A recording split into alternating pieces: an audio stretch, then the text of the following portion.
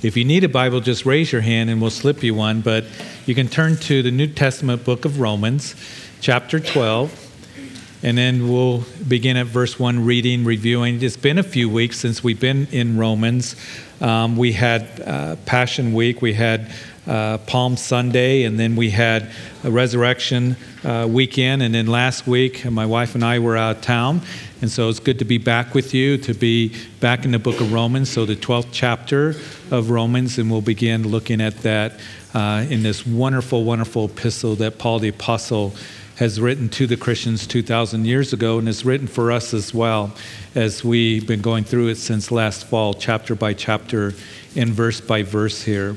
And as you recall, if you've been with us in our study in the book of Romans, that we began this section in chapter 12, which talks about how we are to live for Christ. In other words, in the first 11 chapters of Romans, Paul has been talking to us about the gospel of Christ. That's the whole theme of the book of Romans, that I'm not ashamed of the gospel of Christ, chapter 1, for it's the power of God for salvation for all who believe. And so Paul, given us that theme, then begins to explain to us our need for the gospel, because all of us have sinned and fallen short of the glory of God.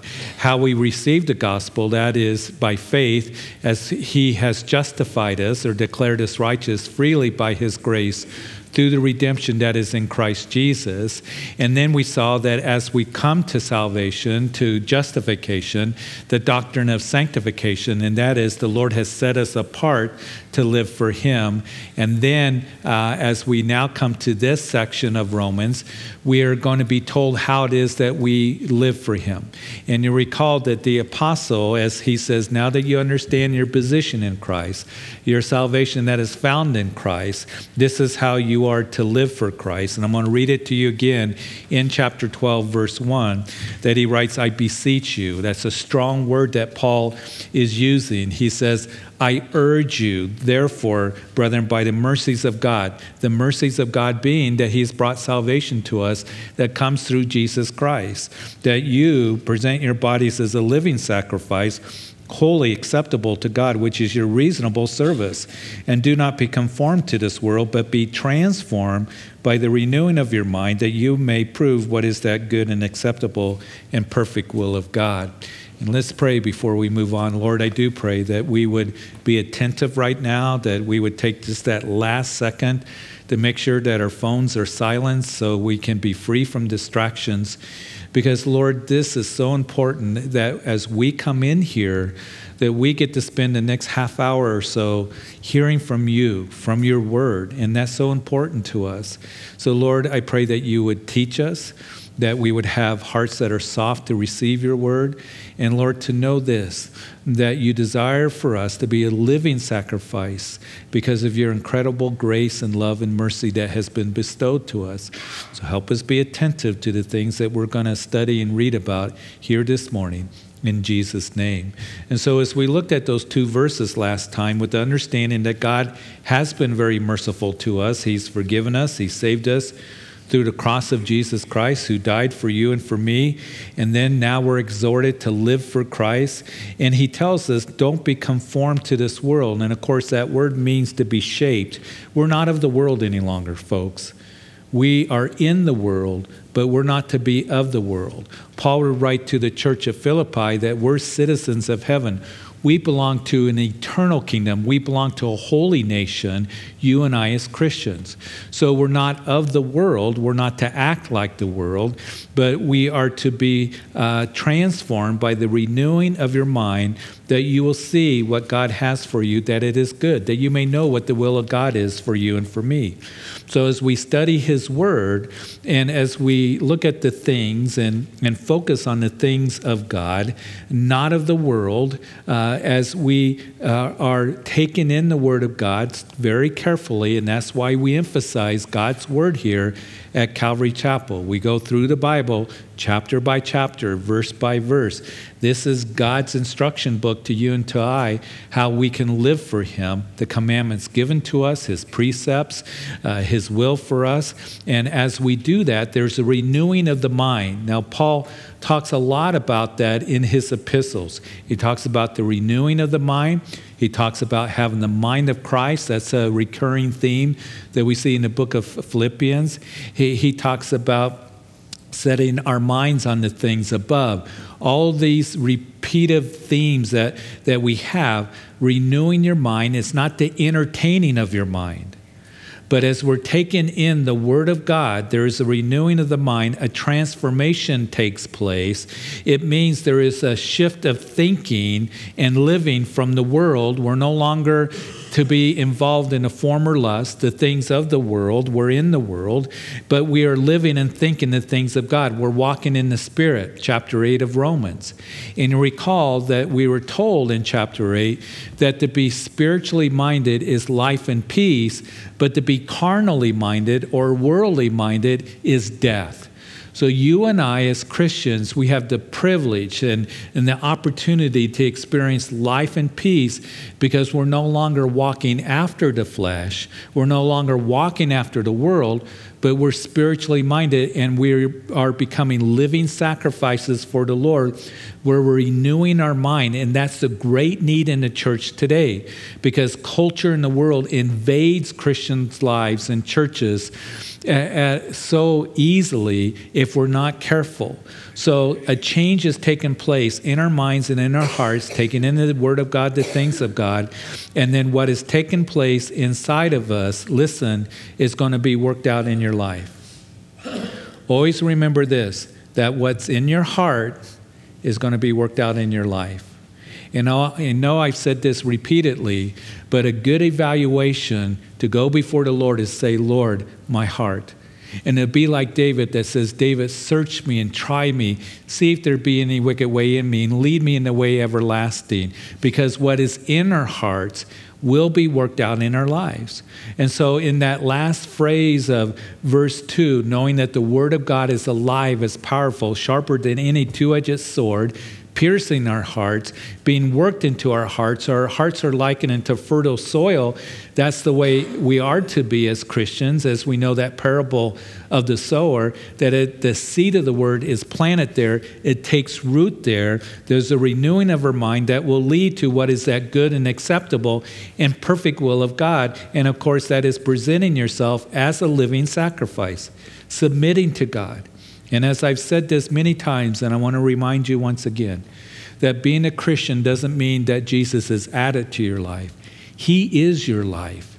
He is your Lord over every area of your life.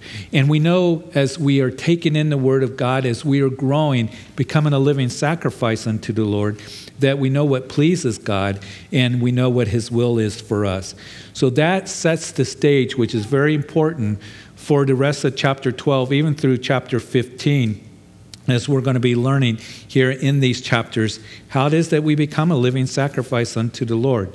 So let's continue in verse 3 as we read, Paul, inspired by the Spirit of God, writing, "For I say, through the grace given to me, to everyone who is among you, not to think of himself more highly than we ought to think, but to think soberly as God has dealt to each one a measure of faith." So as you live in that good and acceptable and perfect will of God, in that reasonable service, be careful not to think of yourself more highly than you ought to think.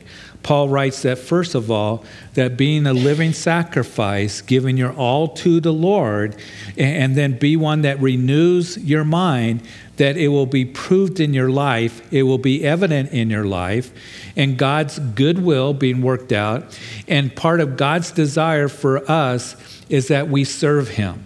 That we serve Him, first of all, with humility of heart and with humility of mind.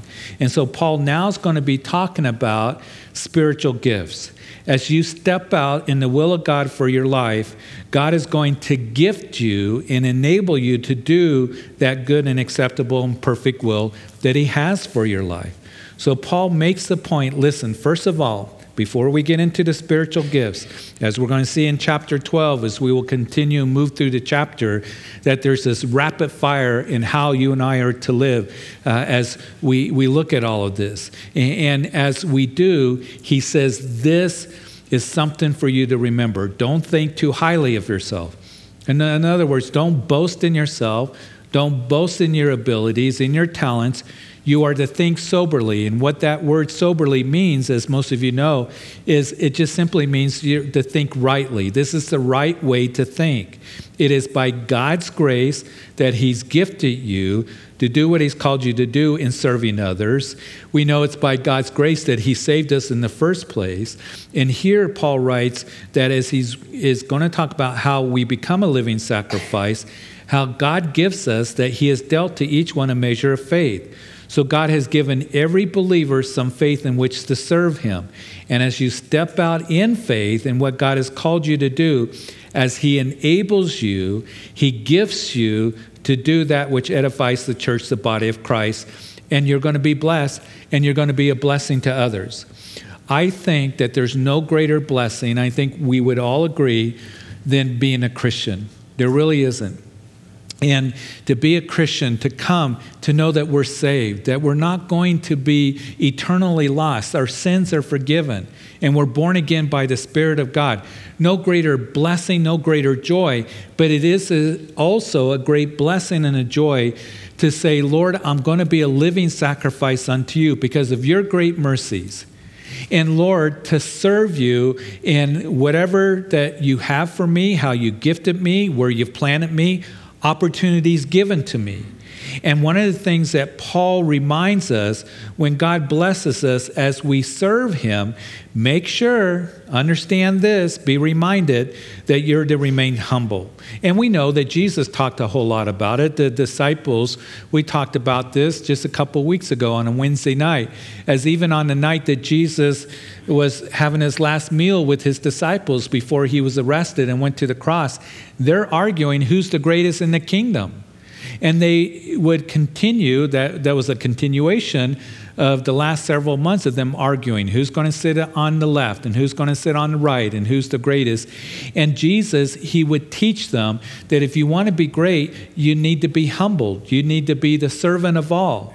You need to serve others, wash feet, as Jesus gave that example there in that upper room. And make sure you and I, as we're being reminded once again, that we keep a proper perspective as you realize that you have real purpose in life, that you have real eternal things that you're able to do for the Lord, that you're a blessing to others in the body of Christ, and you see fruit that's being produced in your life. It's because God has called you and given you the privilege and the honor to serve him and has gifted you to do it and given you a measure of faith. So stay humble. Don't think too highly of yourself. And unfortunately, what can happen, because we're still in this flesh, is that the flesh can rear its ugly head, and there can be a tendency in us, we want to be exalted. We want to think highly of ourselves. And it can happen to us if we're not careful. If we're not going to the Lord consistently and always and saying, Lord, keep me humble, because pride can come in so easily into my life and to all of our lives, and we begin to think we may not express it verbally, but Lord, you're using me.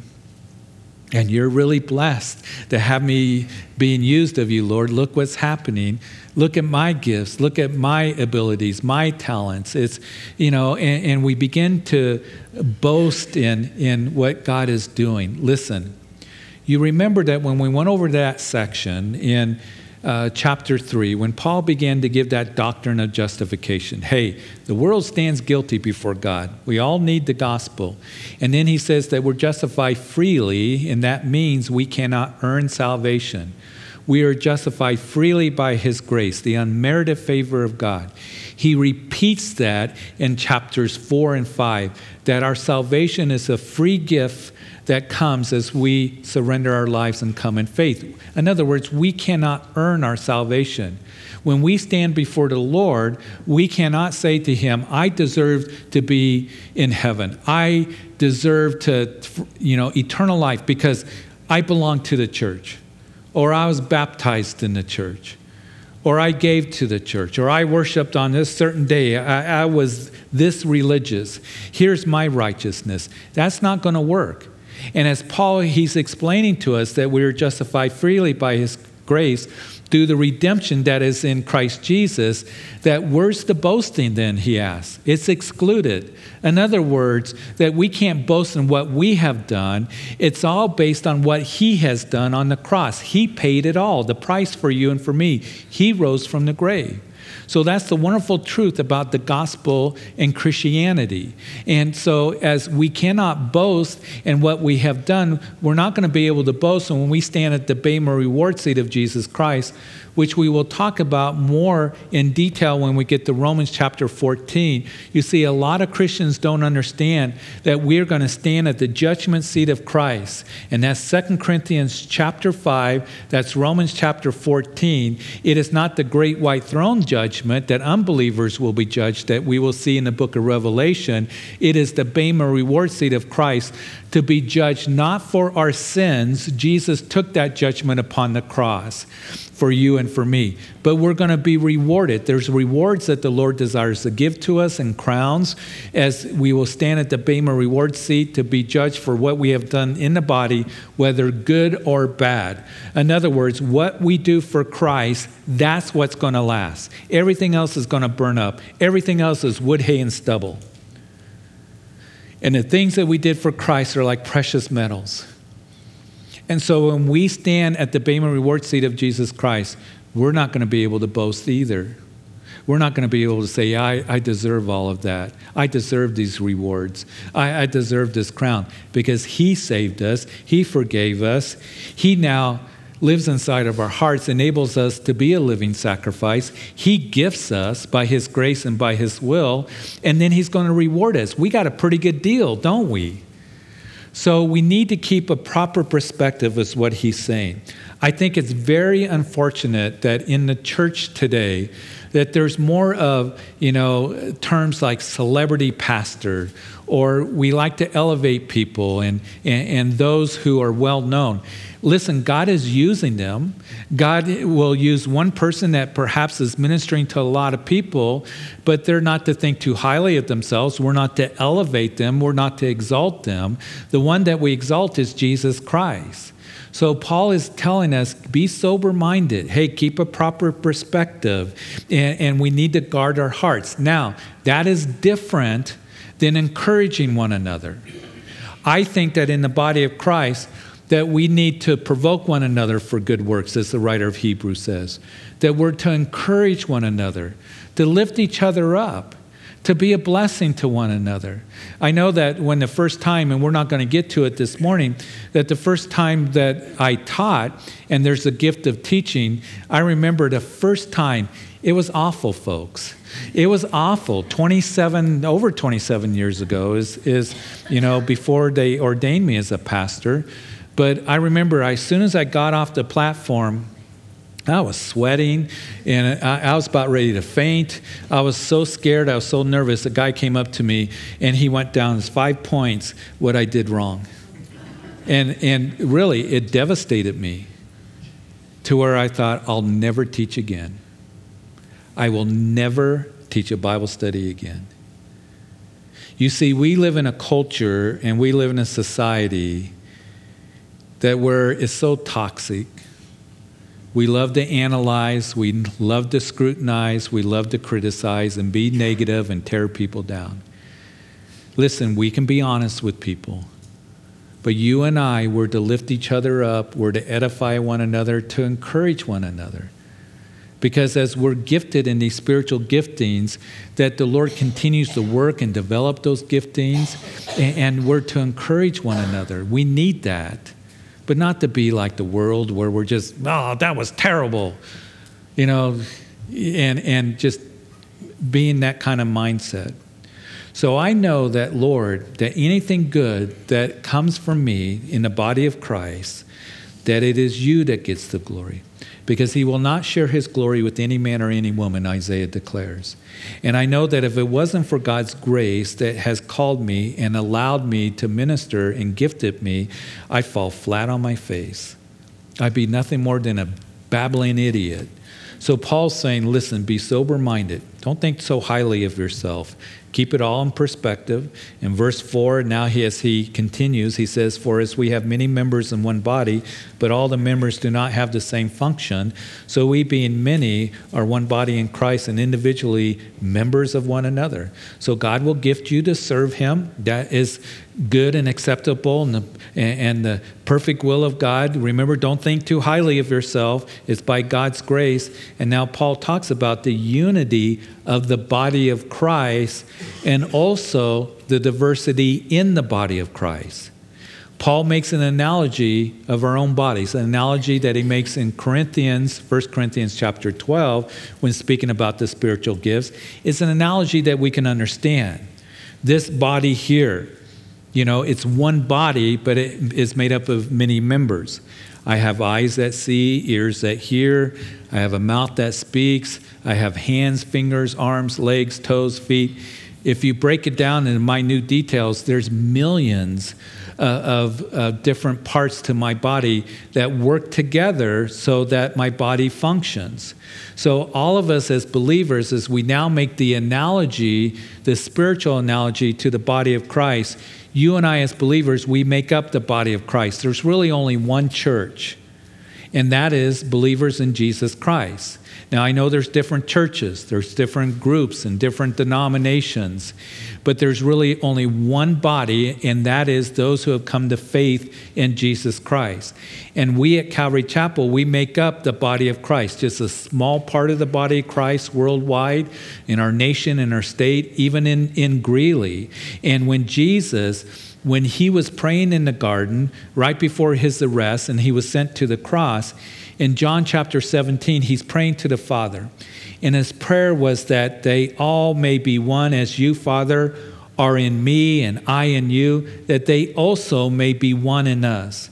So God's desire is for us to understand that there is one body, and his desire is for us to understand that there's unity in the body of Christ. And where's our unity found? It's found in Jesus Christ.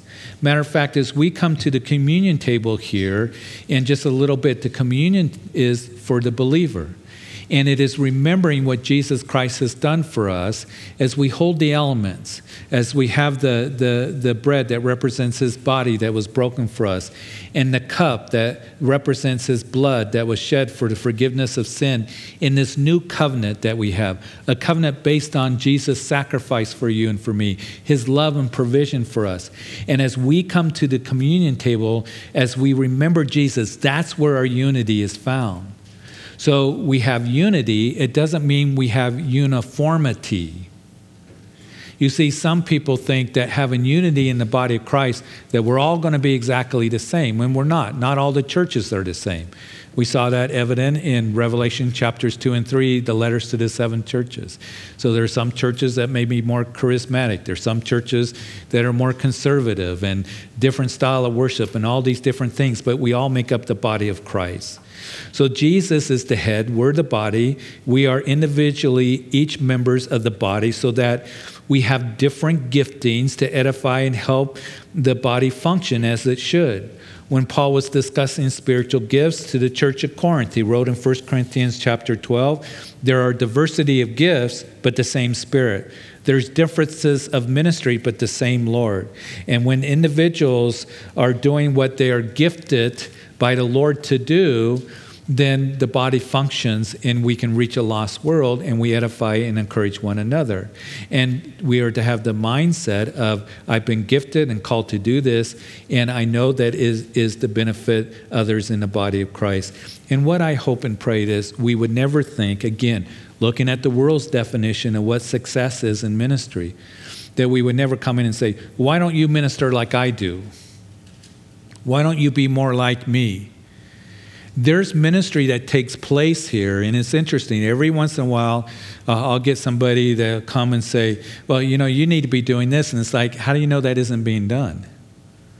Just because not all the spiritual gifts are seen by everyone. We're going to be talking about the gift of ministering, that is serving in practical ways.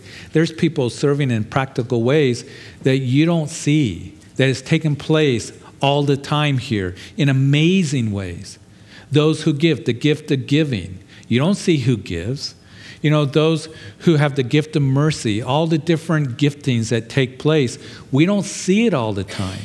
So we want to make sure that, first of all, that we don't start looking down and judging others. You need to minister like I minister. Well, maybe they're not gifted in the way that you are. Maybe they have different opportunities. We all are different. We're individual members. And Paul would say that you have diversities of ministry. In other words, differences of ministry. You may have the gift of teaching, but you're not called to be behind the pulpit. You're gifted to teach the children or a small group or disciple, somebody, or to youth. We're going to talk about all those things. So as we go through this, I think you'll be greatly encouraged. And I hope and pray that we never think that a ministry is insignificant, because it is not. And as I look at all the different ministries that take place here at Calvary Chapel, I am so thankful. I'm so thankful that the gift of ministering is used, that there are those who come in and clean the church, that get the coffee shop ready, that set up tables, that mow the lawn, that shovel the snow, that serve in making meals to others. I am so thankful that there are those who have the gift of administration that are able to help in that way. I'm thankful there are those who have the gift of giving, and they give in a very special way, and all the giftings that take place. And those ministries are important.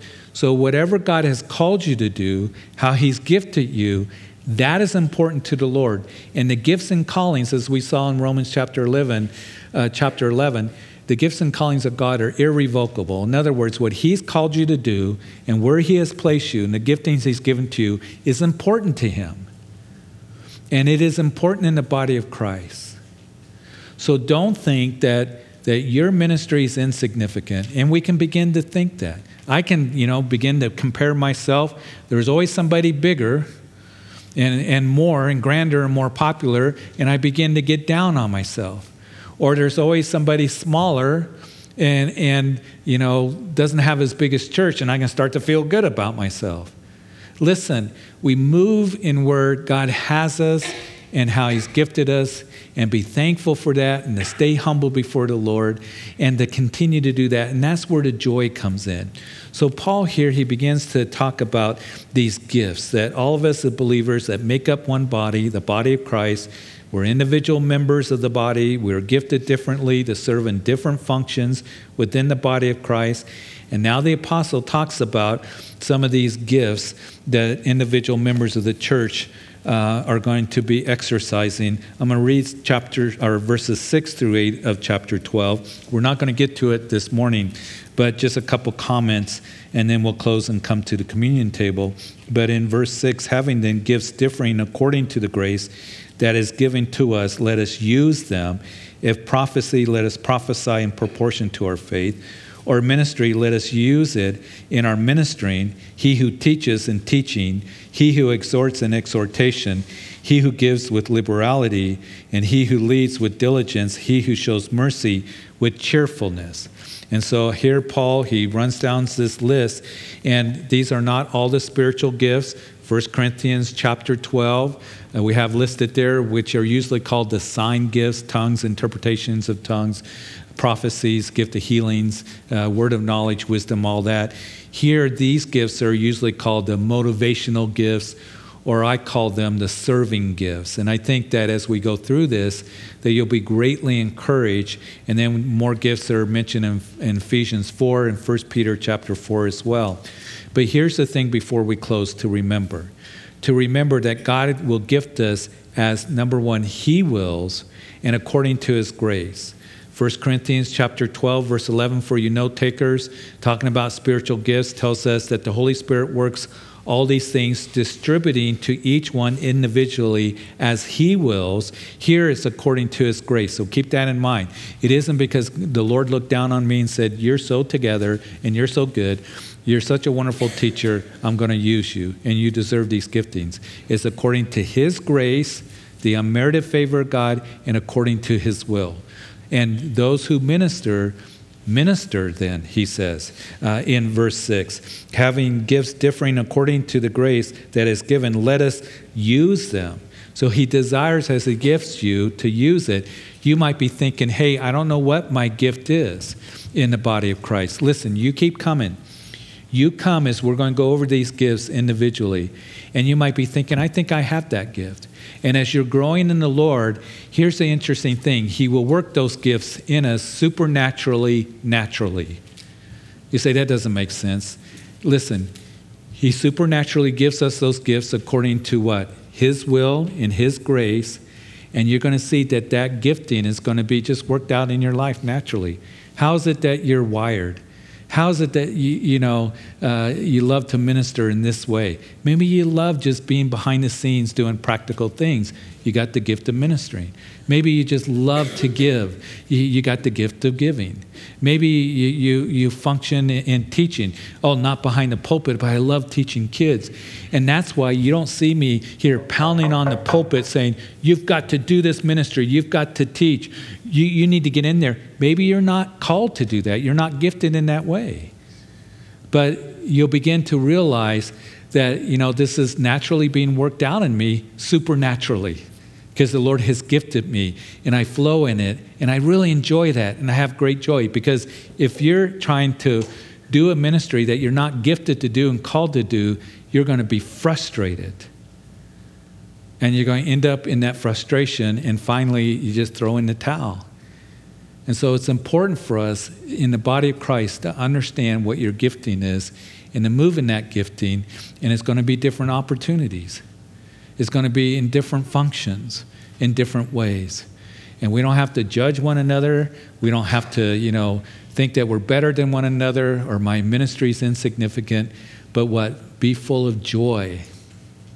Because, Lord, you're using me and where you have placed me. And that's important to you, Lord, to be able to edify and encourage and bless others. So we're going to stop here. We're going to go to the communion table. And, Father, we thank you for this time in your word, just starting to get into a very important section to where, Lord, we realize that you desire for us to be a living sacrifice, to be humbled, and, Lord, to step out as the measure of faith that you've given to us and the giftings that you want to give to us. So, Lord, I thank you for this time. I thank you for, Lord, just your incredible grace, saving us, Lord, and setting us apart for you, and gifting us and empowering us. And, Lord, it's all for the kingdom that's going to last forever. And as we get ready to come to the communion table, Lord, I know that it is for the believer. So I want to pray if there is anyone here that maybe you've never made a decision for Jesus Christ. He loves you. Jesus went to the cross to die for you. And he is your salvation. There is none other. Jesus alone paid the price for your sins. And he alone rose from the grave. And he alone can save you and forgive you as you come and surrender your life to him and come in faith, trusting in him to be forgiven, for eternal life, to come into right relationship with the Father. And the Bible says, whoever calls on the name of the Lord shall be saved. Will you do that? Today is the day of salvation. And you can pray right where you are, that Jesus, I come and I ask that you would forgive me. Forgive me of my sins. I believe you died on the cross for me. You were put into a tomb. You rose again, and that you're alive. And I ask that you would sit upon the throne of my life, the throne of my heart as my personal Lord and Savior. And I thank you for saving me. I thank you for this new beginning. And I thank you for your love for me, proven to me. And I look forward to knowing you and walking with you all the days of my life. In Jesus' name.